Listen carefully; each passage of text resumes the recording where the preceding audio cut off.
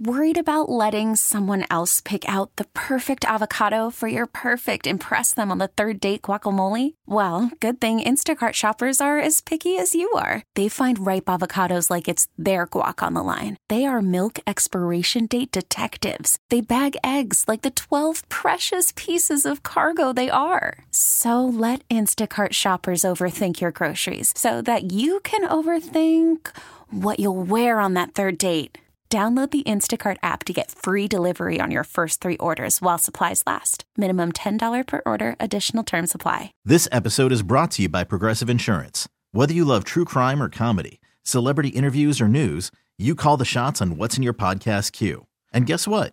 Now you can call them on your auto insurance too with the Name Your Price tool from Progressive.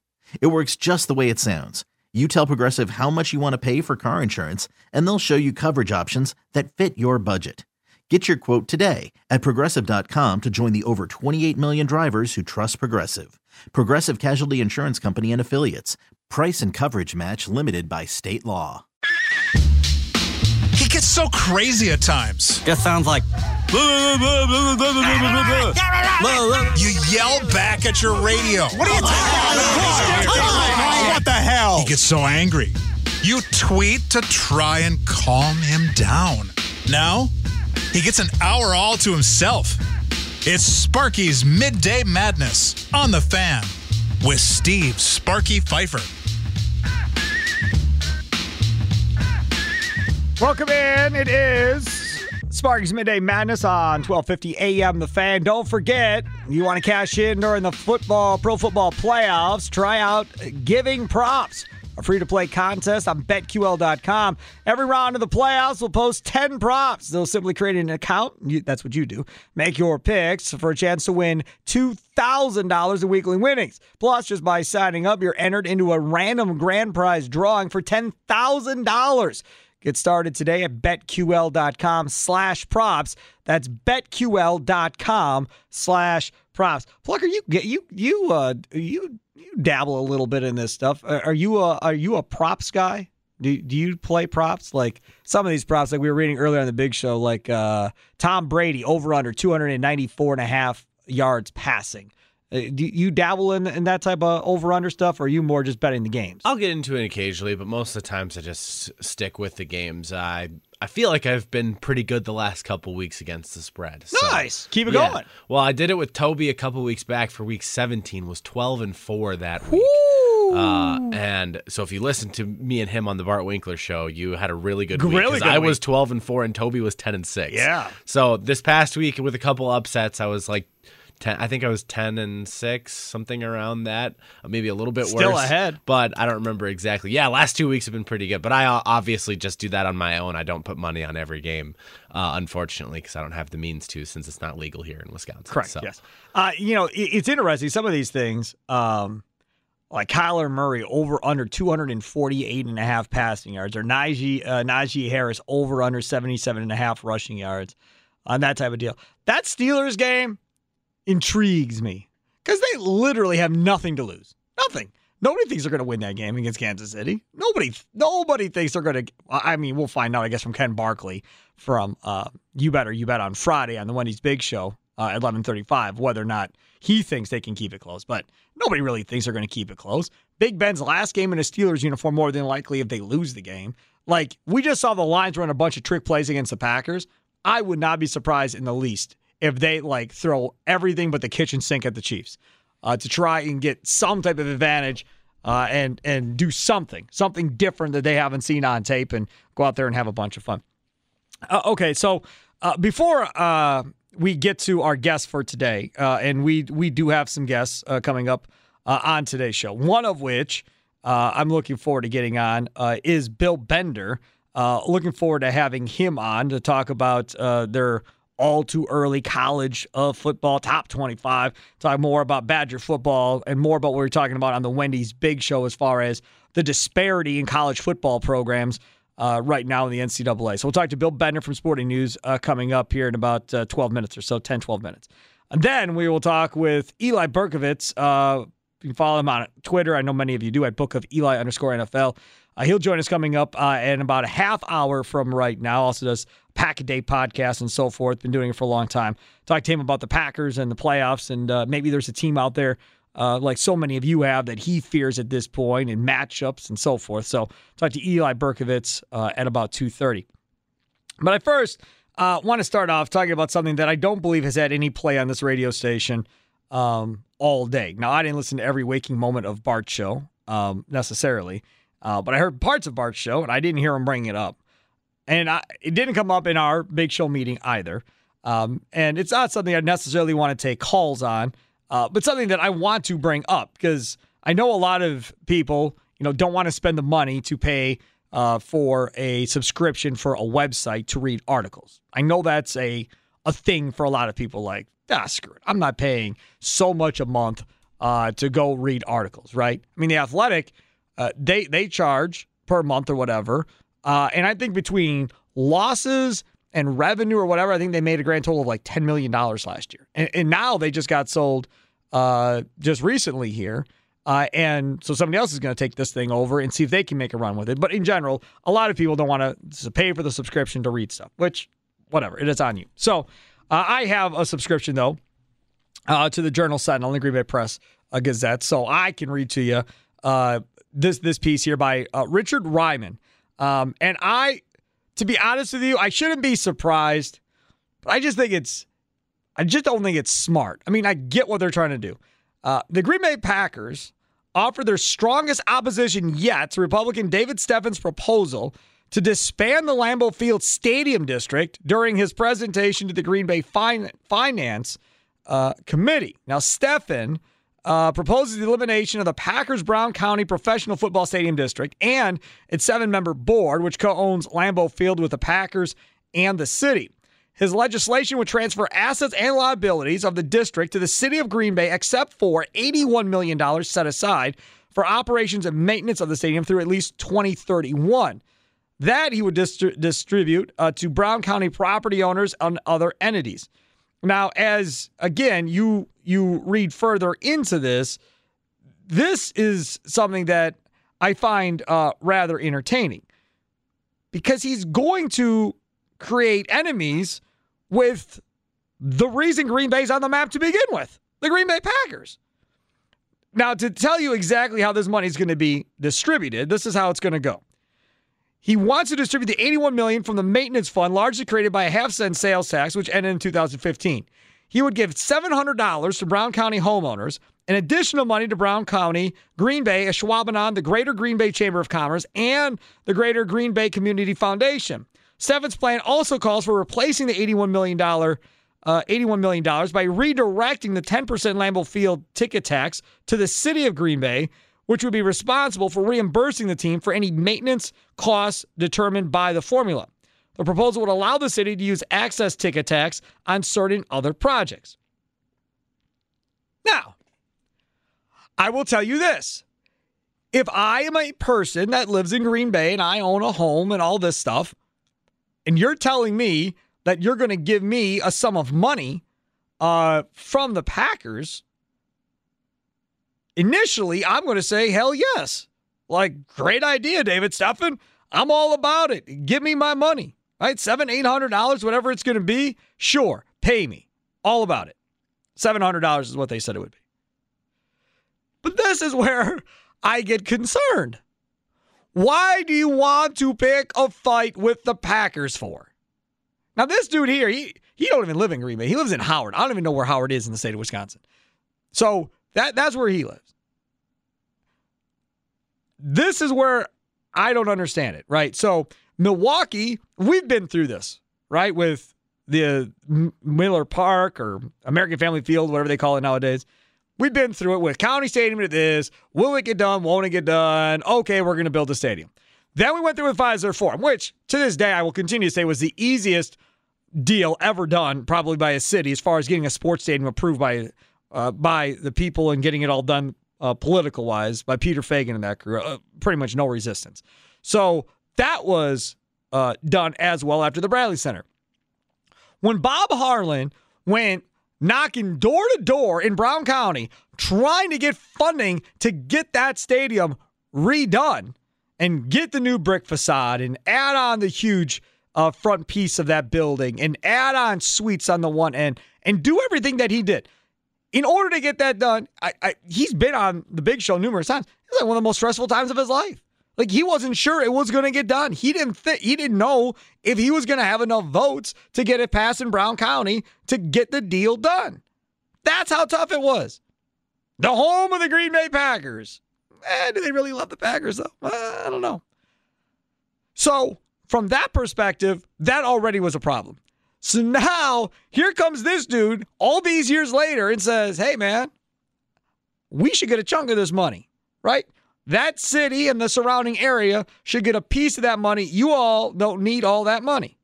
Okay, fine. Well, now, here comes Aaron Popke, who I've known for a long, long time, who is public affairs director. Now, when I knew him, he was just a media relations guy who would set up interviews and so forth, and he's climbed the ladder of success inside the Green Bay organization. This is his statement that came out from the Packers. Stephen's legislation would position them instead as adversaries, as they would be forced to sort out who would be responsible to make up the operations and maintenance funding deficit. The proposed legislation is unwise public policy for that reason alone. Popke continues, it would constitute a breach of trust and illegal evisceration of the Lambeau Field lease. It would leave no choice other than immediate major litigation to prevent it from taking effect. Now, the proposal doesn't involve the Titletown District at all.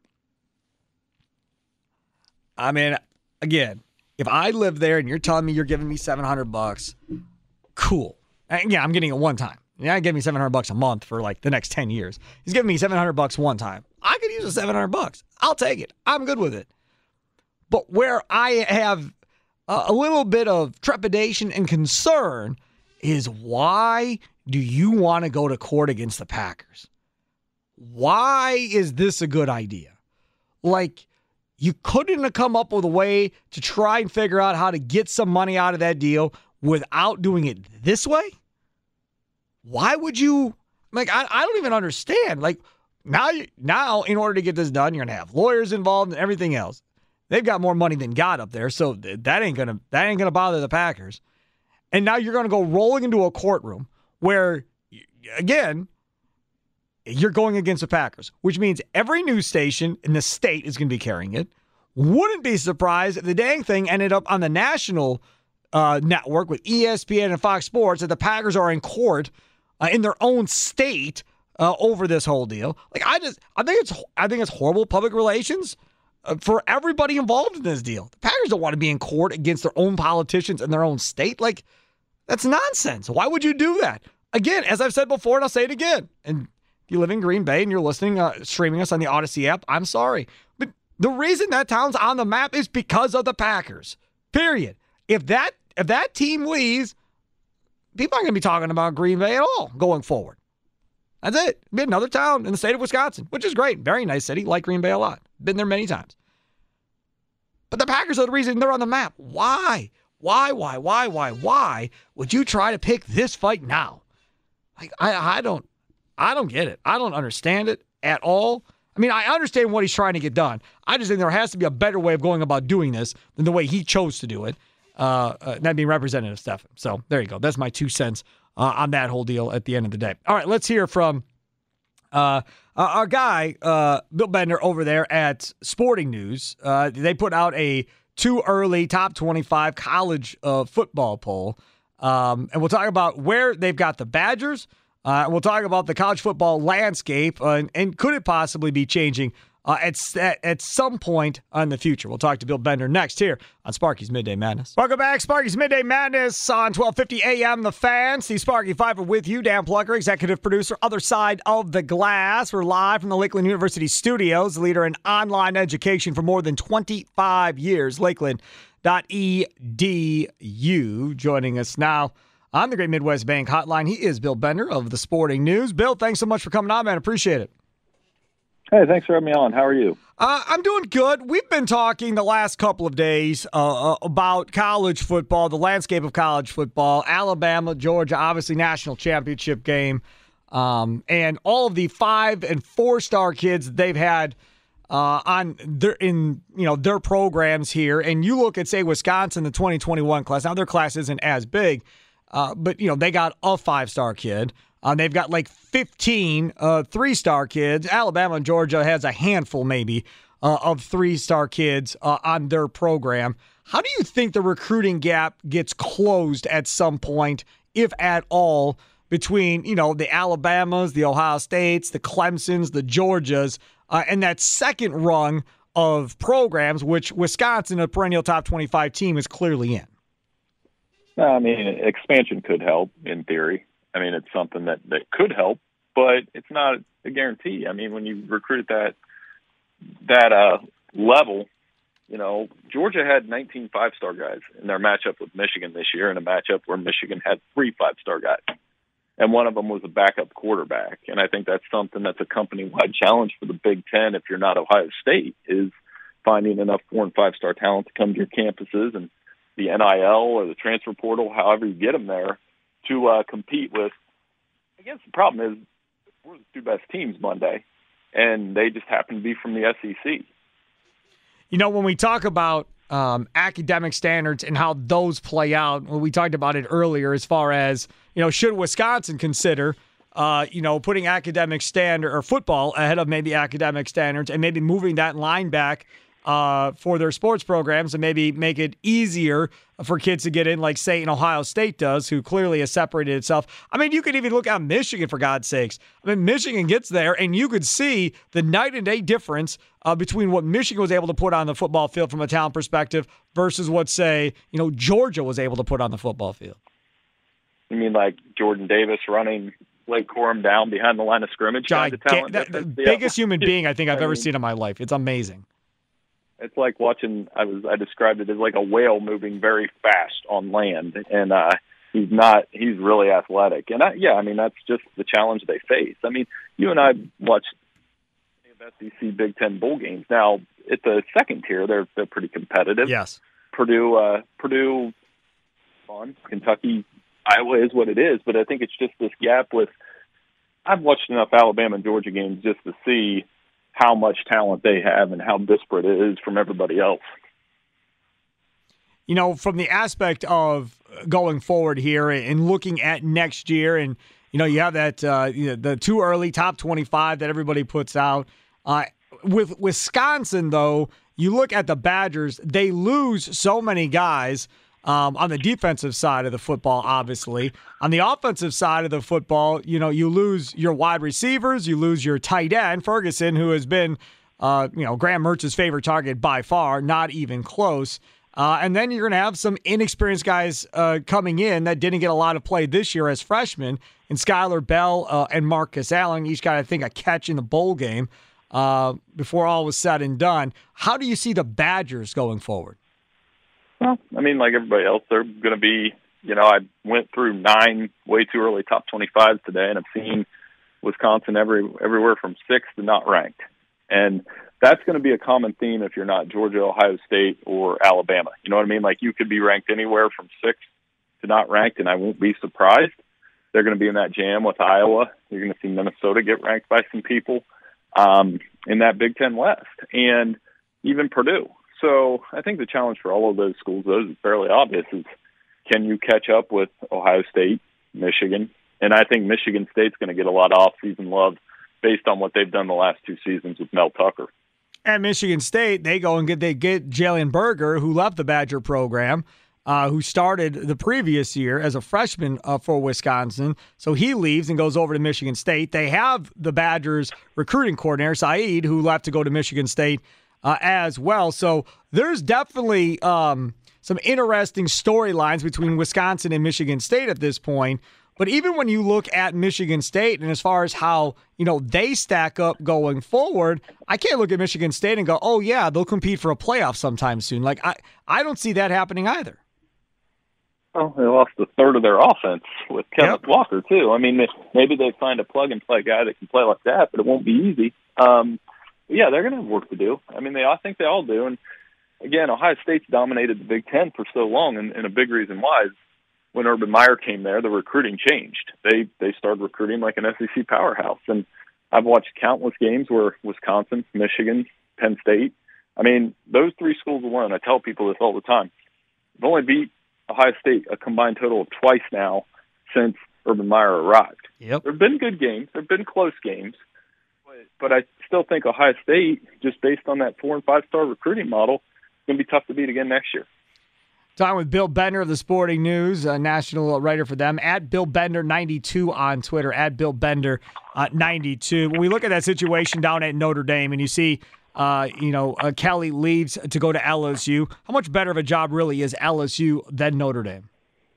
I mean, if you look at the record, they're pretty even over the last, since Brian Kelly got to Notre Dame, which is a testament to how well he's done at Notre Dame, given that LSU has the loaded 4- and 5-star classes. So I think that's something that'll be a challenge for both of those guys. For Kelly, it will be going into the SEC West where, 8-4 isn't very good, unfortunately, in that conference.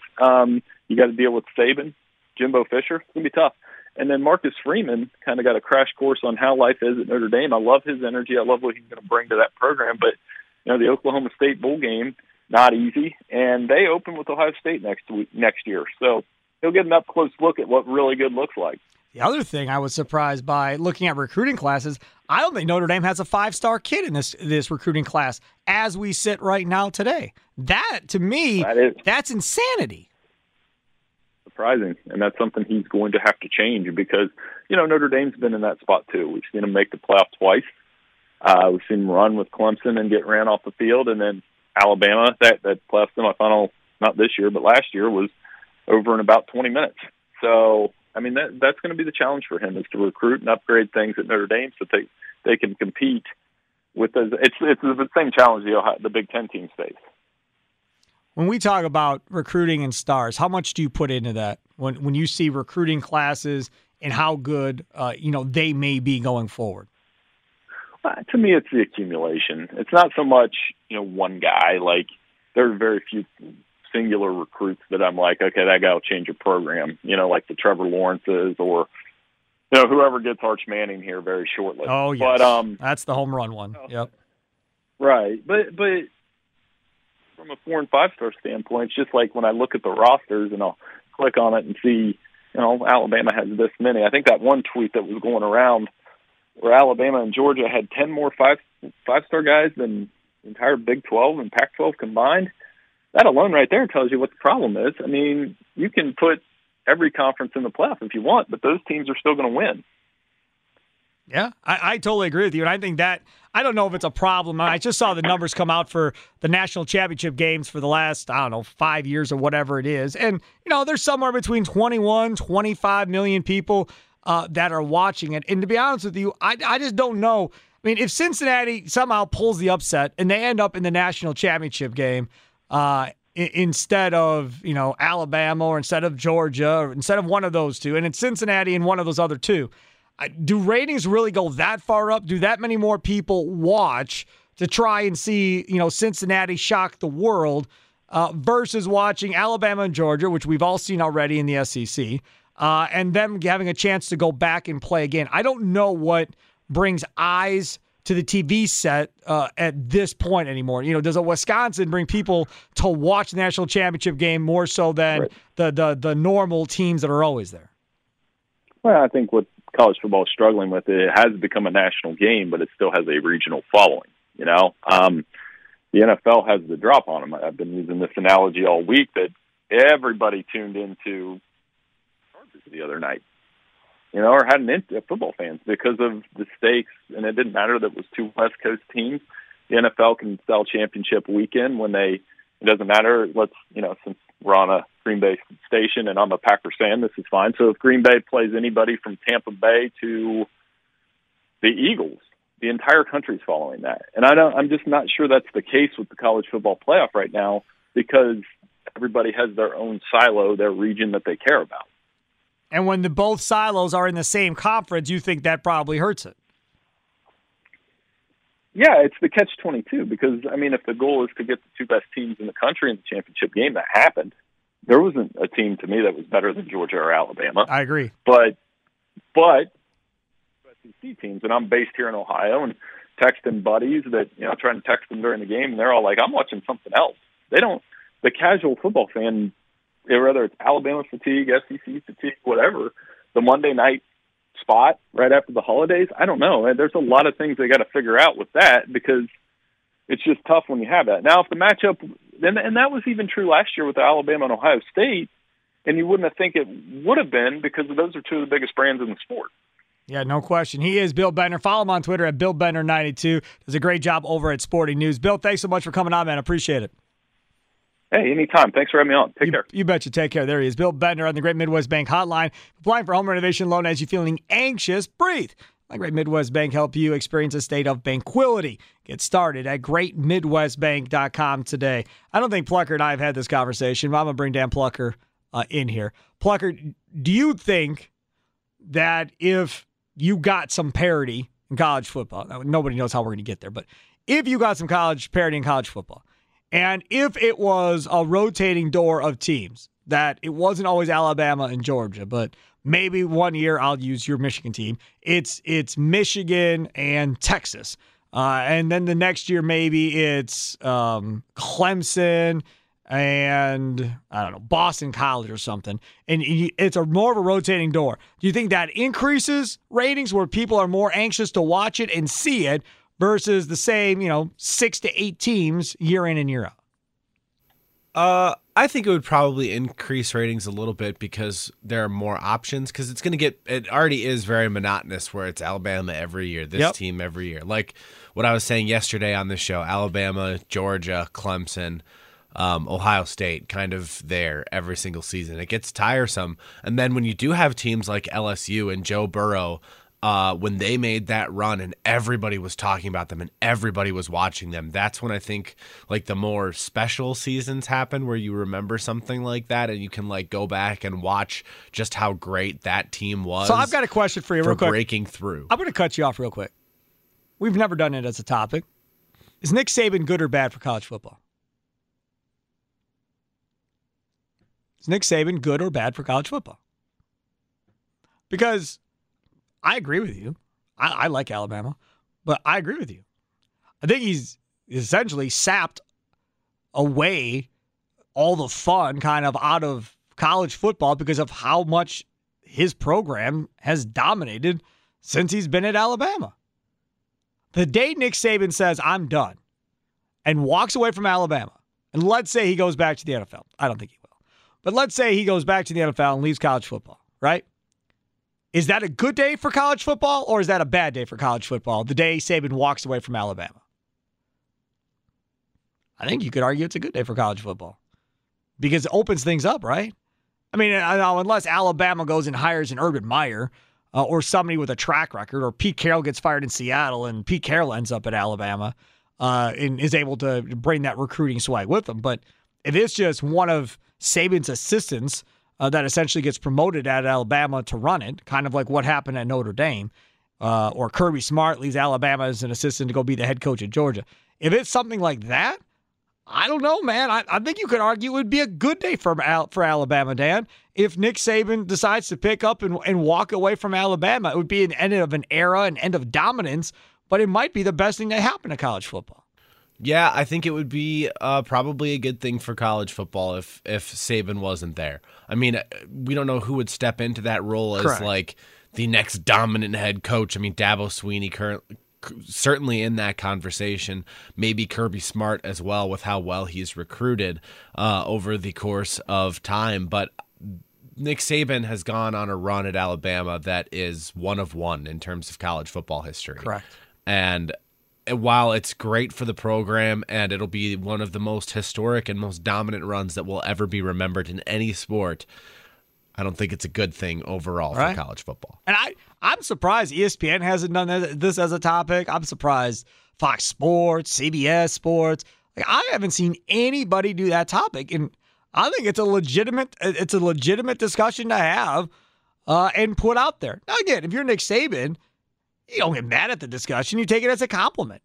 Because what people are saying is you've been so dominant, you've essentially sapped or taken away all the fun out of watching to see my favorite team going to win a championship. Even though Alabama didn't win the championship, this is what we know. Bryce Young's going to be there next year. These freshman wide receivers that were just out there that were trying to get experience in that game, they're all going to be there next year. They're going to come back reloaded all over again. So you know they're going to be right back in it. Will Georgia be there again next year? Don't know. Clemson? Don't know.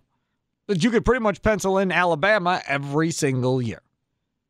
Crazy. But that's kind of what it is at this point. So, all right, take a quick time. I'll come back on the other side. And we're going to talk with co-host of the Pack-A-Day podcast, Eli Berkovitz, book of Eli_NFL on Twitter. Straight ahead here. Sparky's Midday Madness. Welcome in, Sparky's Midday Madness on 1250 AM. The Fan. Just getting word from our guy, Dan Plucker. Mike DeCourcy, Big Ten Network. Part of that broadcast last night from Marquette on FS1. He'll join us tomorrow at 10:35 on the Wendy's Big Show. Mike DeCourcy tomorrow morning, 10:35 on the Wendy's Big Show. Hey, are you looking for a new career? Would you like to be a part of a Christian-based family-run company? A company that's been in business for over 30 years. Talking about my guys over at Young Express. They're looking to fill a dispatch position right now and looking to hire immediately. This is what you have to have. Have to be able to multitask in a fast-paced environment, good communication skills, computer literate. I mean, shouldn't we all be at this point? An overall friendly disposition for dealing with a variety of customers and drivers. As I like to say, this is not them saying this. This is Sparky saying this. Just don't be a jerk. And you're not a jerk, you'll be fine. No experience necessary, and they'll train you. Now, at Young Express, they bring you on, get a competitive hourly wage, paid holidays, vacation time, personal days, 401k with company match, Christmas bonus, and a beautiful health plan. Apply today at youngexpress.com. That's Jung Express.com. JUNGexpress.com. Young Express, success drives them. Now, making his debut on Sparky's Midday Madness, and maybe on The Fan in general. I'm not quite sure if he's been on any other show on The Fan to this point. Eli Berkovitz, good co-host of the Pack-A-Day podcast. Eli, thanks for coming on, man. Appreciate it. Thank you so much for having me. Happy to be here. Is this the debut on this station, or have you been on one of the other shows before? No, this would be the first. All right, beautiful. Well, good. I'm glad I could be on Sparky's Midday Madness. Okay, so first things first, I guess, Eli, let's first talk about Za'Darius Smith coming back for this Packers team, able to practice today. Video is out. Looks pretty good to me. What type of impact do you think Za'Darius Smith can have during the postseason, having been out pretty much all year after having back surgery? Yeah, I mean, obviously it's exciting to see him back at practice. I think I saw the video you were referencing. He definitely looked good to me. Obviously, there'll be some rust to shake off after missing essentially the entire season since week one. But with the way Preston Smith and Rashawn Gary have played this year, along with the rest of the front seven, you throw in Za'Darius Smith, even at 85 to 90%, and I think the Packers have one of the most lethal pass rushes in the NFL. And he said himself he's not going to be out there really till he's 100%. So even if maybe in the divisional round he's not at 100%, but they win that game, get a bit deeper in, and then you have a front four, on third down pass rush sets with Za'Darius, Preston, Rashawn Gary, and Kenny Clark coming up the middle. I don't think there's an offensive line in the NFL that can stop those four. That's the other aspect of it is, how do they use these three on the field at the same time? And the other perspective is how many snaps is Za'Darius to be able to play? I mean, my guess is probably somewhere in the area of 15 to 20 snaps maybe a game. Yeah, I'm sure it would come in on a rotational basis. Definitely not going to throw him out there too much. Don't want to risk any kind of aggravation to his back, but I think they could rotate it pretty nicely. And if they put them all on the field together, at least the way I see it, I think having Preston Smith and Gary on the outside with Clark over the center and having Za'Darius one-on-one against the guard is kind of a dream matchup. And the offensive line, they can try to double-team two of you, but you can't double-team more than that. And if you're going to have four elite pass rushers coming at you, you're getting at least two one-on-ones, and quarterbacks going to be running for their lives. The other part about this, Eli, talking with Eli Berkovitz here on Sparky's Midday Madness on 1250 AM The Fan, is Jaire Alexander. Now, not as positive necessarily that he is back, but I think he'll be back. And if he is back, that cornerback situation is kind of crazy because, Kevin King went from being a starter to now all of a sudden you look at Kevin King and you start putting this together and you're talking about Jaire Alexander, Rasul Douglas, Stokes, and King. All of a sudden, I feel like he's kind of leaning more towards being that third or fourth cornerback on this team with the return of Jaire Alexander. Yeah, for sure. I mean, I think at this point, Kevin King, I would even throw Chandon Sullivan probably ahead of Kevin King. I don't see King playing much outside of some rotational role or something were to happen. But with the way Rasul Douglas and Eric Stokes have been playing, which has been lights out, we all know Douglas with the interceptions, and Eric Stokes, we're barely hearing his name, which is kind of exactly what you want out of your corner. If you're not hearing his name, that means he's doing his job. So I think you keep Rasul and Stokes where they are, and you let Jair take over that slot star position that Joe Barry covets so much, and all of a sudden you have between them three and then Amos and Savage at safety. That's a very, very formidable secondary. So I hope to see all three of them out on the field together. I'm sure Jair will also be worked in a little bit slowly, kind of like Za'Darius, but I think pretty quickly he'll catch on. And in my opinion, I think he should probably be in the slot, let Stokes and Douglas stay where they've been so good. And then, yeah, you just have a tremendous secondary to go into the playoffs with. I'm with you. I love it. We'll see what Gary Leroy think. I'll bring this up tomorrow on the Wendy's Big Show. We have them with me again. The other aspect of this is this offensive line. Coming in with the injuries that they've had, Bakhtiari, then you lose Turner, you lose Jenkins along the way as well. They're able to still maintain and play really well. Of this line, is Runyan the standout lineman that people should be talking about at the end of this year?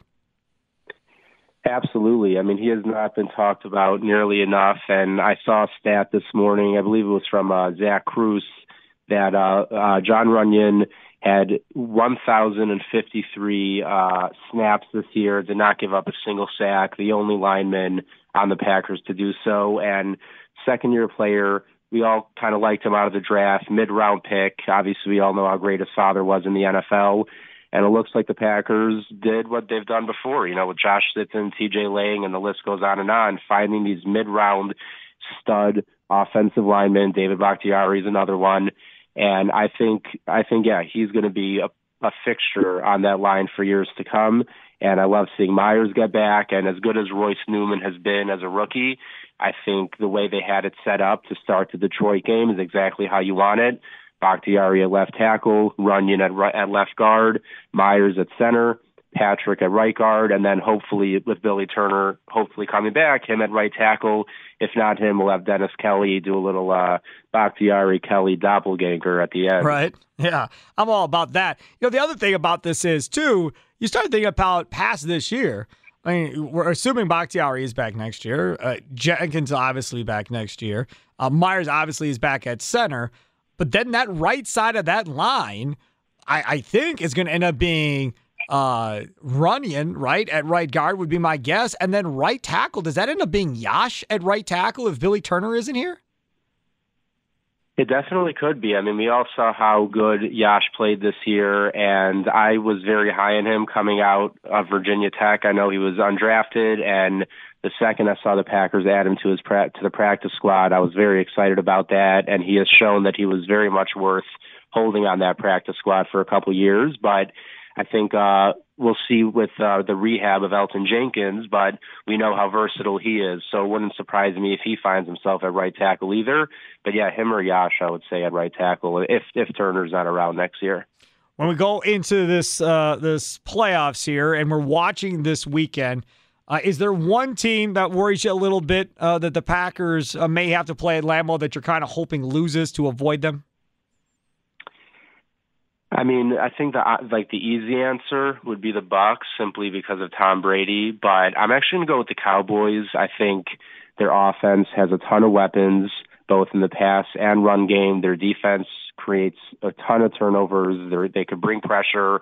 And I also, honestly, I just don't want to deal with the whole, Mike McCarthy familiarity and then just the storylines that will come up with the whole, with Mike McCarthy returning to Green Bay. But in general, I do think Dallas, I mean, it was against some subpar opponents, but 2 of the last 3 weeks putting up over 50 points, that means something.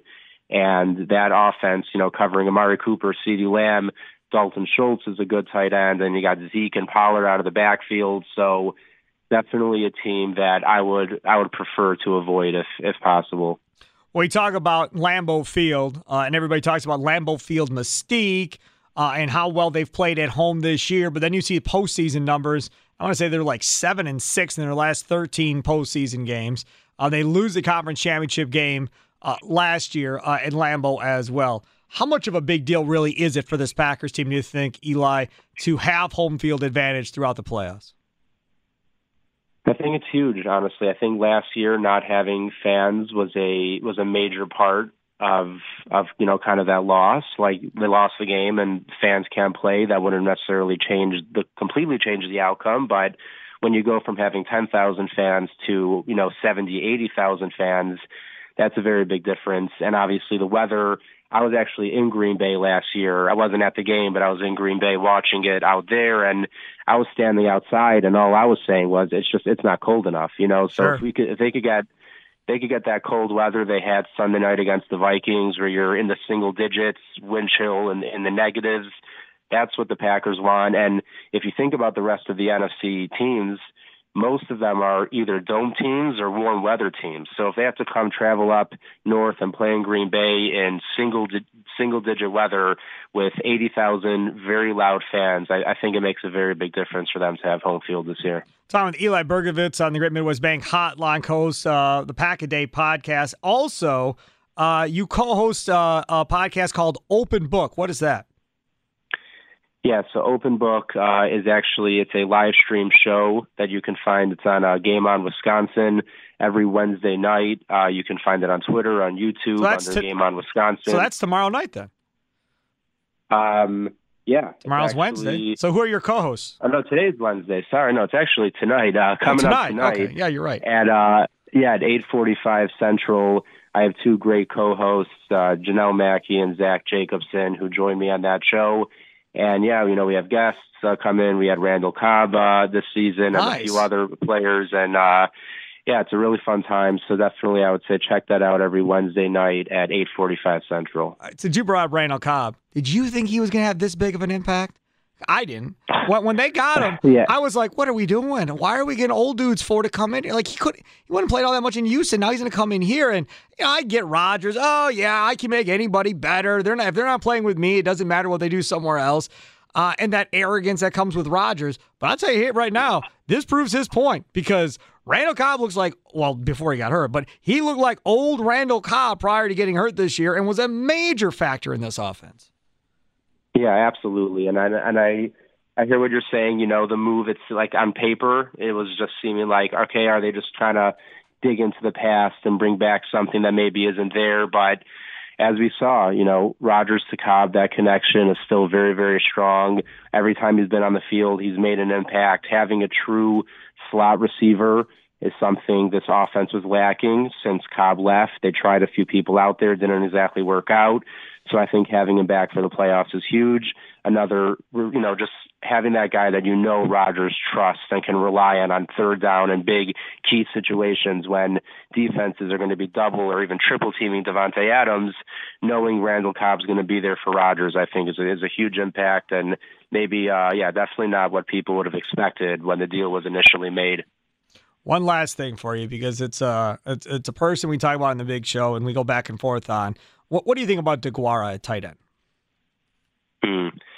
That's a good question. Because I'll be honest, I was quite confused that night of the draft when that pick came in. I didn't, after picking Jay Sternberger the year before, I just wasn't sure was a tight end / fullback really needed. But the way he blocks and the way he goes out there, and you see him now starting to get more involved in the passing game, I think he could really blossom into something. I mean, tight end, you rarely see tight ends come into the NFL and do much in their first year or two. Obviously, last year he missed most of the season with an ACL.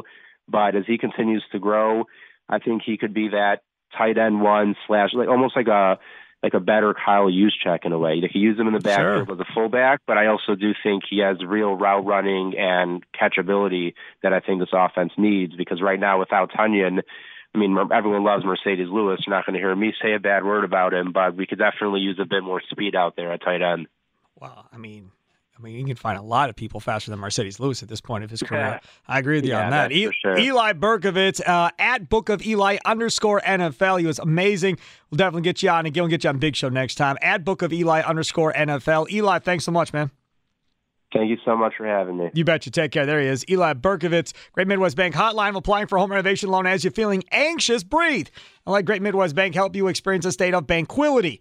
Get started at greatmidwestbank.com today. No matter your favorite sport, the place to be for great food, fun, and playing your own favorite indoor games is Cute Club of Wisconsin.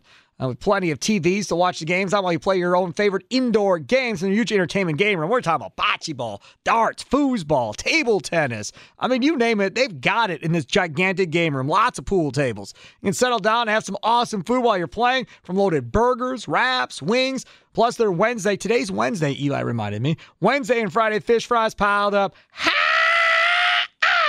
With all the extras. Visit their Facebook page or Cute Club of WI.com for menu and weekend live entertainment updates. Cute Club of Wisconsin, North Grandview Boulevard in Waukesha. Up next, we're going to talk with our guy, Rami Makloff. The Rami Show comes up at 3. We'll find out what's coming up. And we'll talk about a video I found and tweeted out of him losing something else since he's been here at the radio station. And another athletic thing. I forgot he lost, but that's 2 now that I've found that he's lost in. Maybe he's a little overhyped in his mind. We'll talk to him next. Sparky's Midday Madness on 1250 AM. The Fan, live from the Lakeland University studios. The leader in online education for more than 25 years. Lakeland.edu. This segment brought to you by Jim Dandy, South 27th Street in Oak Creek. Watch all the playoff football action while enjoying great food and friendly vibes. And don't forget about their award-winning fish fry on Fridays. Follow them on Facebook, Jim Dandy's on South 27th Street. Steve Sparky Pfeiffer, Dan Plucker, executive producer, other side of the glass. Joining me now is Rami Makloff from The Rami Show, coming up here in just a few minutes. So before we get to it, hi there. I had called you last night. I was trying to find Matt Barlow, Matt Space Barlow, back in the day, old producer here at the radio station. And I was wondering why. Like so many other people, that was not the reason. Oh. So I was trying to get Matt Barlow's Twitter account, and I couldn't find him. I'm searching, so maybe he got rid of his Twitter account. I don't know what happened. So I was trying to find him because I found an old picture of Matt Barlow on a remote. Remember when we used to go to Picket Save and grill up all the brats and the hot dogs for charities and stuff? And Barlow was out at one of them, and I found an old picture of him wearing a 1250 shirt, so I was like, I'll tweet this at him. I don't think it's kind of funny. And you didn't know his Twitter account either. So then I went to Googling, trying to find his Twitter account, see if I could find it. I couldn't. But I did find this YouTube video that popped up when I searched Matt Barlow, like WSSP or whatever. And it was strengths of feet from back in the day. Feats of strength. Feats of strength, sorry. From Rami is Burning, a show that Rami Makloff, Matt Regatius, the big ragu, and Matt Barlow used to do on Saturdays from, 2 to 4, right? It was after the racing show? Yes, sir. From 2 to 4. I forgot all about it. So I was like, what is this? So I play it, and it's you and Barlow arm wrestling. Yeah. And you were in really good shape back then, man. I'm in better shape now. I am, for sure. Okay. I am. So you were in really good shape back then, and you and Barlow having an arm wrestling match. And I'm over on the side wearing my Disney sweatshirt, kind of doing play-by-play, because, of course, we did this on the radio that nobody could see them actually arm wrestling. Right. Brilliant. So I put out the video. Right, I'm talking on the microphone. Matt Regatius, your co-host back then. He's refereeing. Barlow was a producer. He was refereeing and kind of doing play-by-play through the video that you see on YouTube. So I tweeted out the link at Sparky Radio yesterday, tagged Rami, tagged Regatius. Couldn't find Barlow's Twitter. So you lost to me in a race. Right. You lost to him in an arm wrestling match. What have you won athletically here at the station since you've been here? Have you beat anybody athletically in anything? How about instead of going down these Twitter wormholes, you get our Twitter account back up and running? Okay, I've been working. Did you break our YouTube page last night while you were out doing this? Huh? How about we have a YouTube page? I don't know. We should if we don't. I'm guessing we do. We should if we don't. I've never looked at it. Neither have I. But probably we should. hasn't been updated in like a decade. Probably not. No, probably not because we're behind the times. So I'm asking you a question. Though. I'm asking you a question. When am I getting Twitter back? Don't answer a question with a question. Just answer the question that's being asked to you.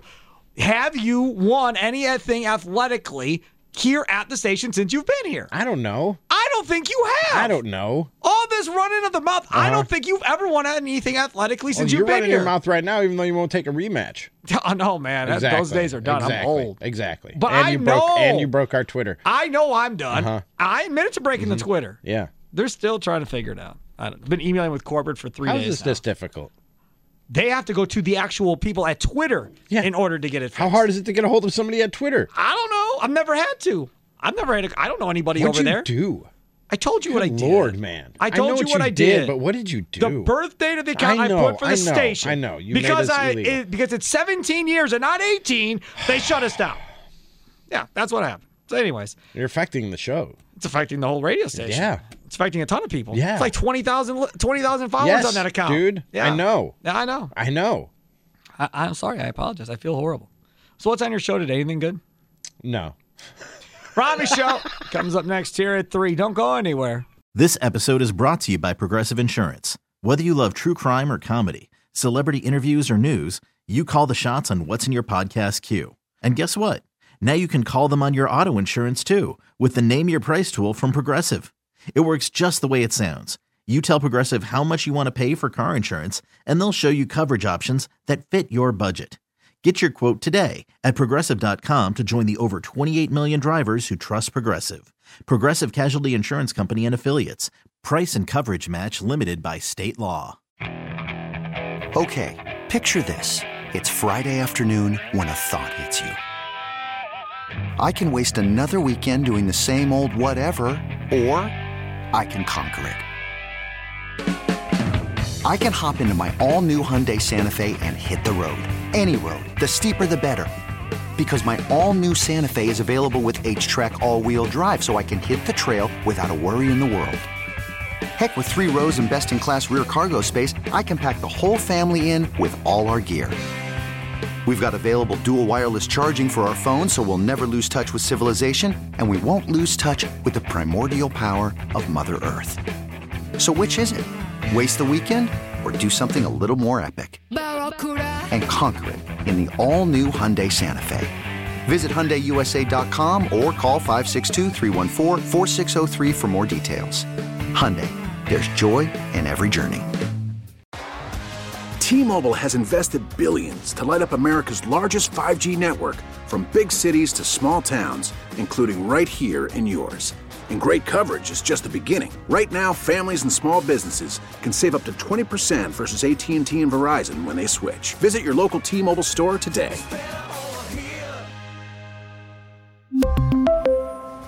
Plan savings with 3 lines of T-Mobile Essentials versus comparable available plans. Plan features and taxes and fees may vary.